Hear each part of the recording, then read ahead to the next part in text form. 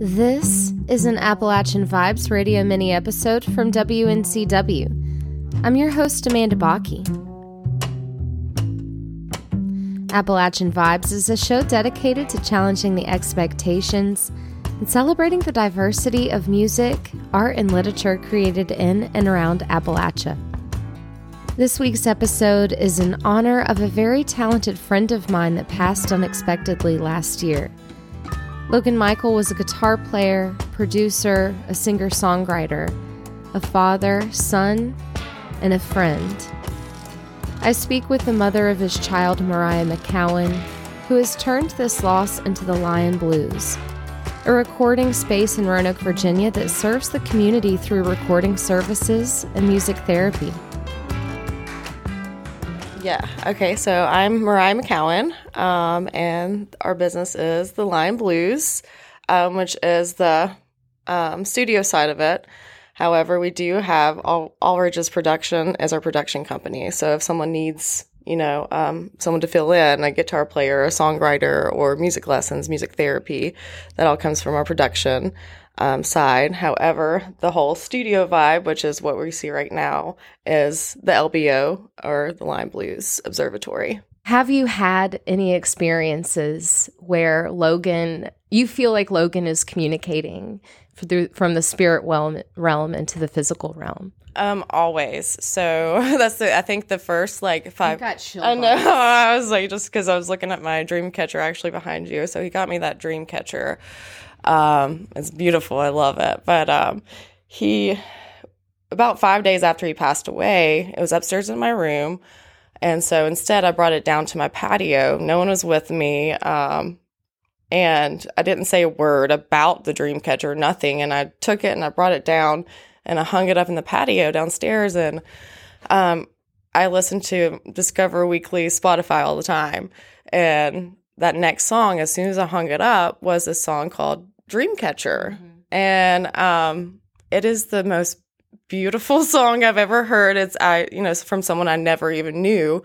And it was as soon as I hung up my Dreamcatcher, and that's when I realized he does communicate through music. Definitely. So any experience I've had with Ghost or anything like that, as far as with Logan, is the music and the lyrics. And he knew I was a lyric person. And so I listened to lyrics like crazy compared to the beat, even though now I think I'm learning the other side. Mm-hmm. But definitely he communicates through music. And I know there's been a lot of instances that I've said stuff or done stuff, and then, a song will come on that I was saying or stuff like that to just have that balance of equity. But the first time I had his stuff set up in my living room, I did capture a spirit orb personally on my camera. I had a little blink camera, and I had it for 3 years, and it was dead winter. And I set up the music equipment like this, and I turned it on for the first day. And that's the first time ever that a spirit orb, is what I like to call it, was shown, that came through. So yes, I definitely think that, he's here. My biggest thing as far as with the studio is, it cost Logan, I think, $7,000 to do one track one time at a studio. Mm-hmm. And his music's just amazing. Mm-hmm. And it's crazy that artists, they have the talent. A lot of times they don't have the money to do that. So we're doing membership plans where, you could get it as little as $100 a month to come in and record, because, that's the whole thing that I was thinking about too, is, his struggle with wanting to do so much but not having, the funds or the means. And, me and him, I was a teacher, so that's all we had is all the bills that I could pay, and he would just go gig and have that extra money. But with the kid and everything, we don't have $7,000 for you to record. And so that's why a lot of people do have home studios, is because it costs, just as much to get sometimes the equipment versus going somewhere and recording. So that is my main goal, is to make sure it's affordable for the artists that deserve it. Where can people learn more about this studio?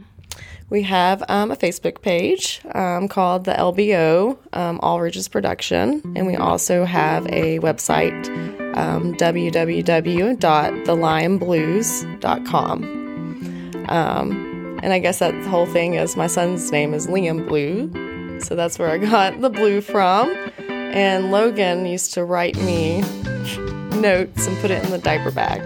That's cute. Because I was dating a guy at that time. It was last, little bit. And of course, he'd get mad about stuff. And so Logan would send me notes in the diaper bag just randomly. And the last note he sent me was our song, I guess you would call it, which is Wondering Where the Lines Are by Bruce Cockburn.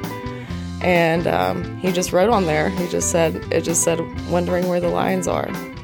And that was the last note, and I unfortunately washed it in my pocket.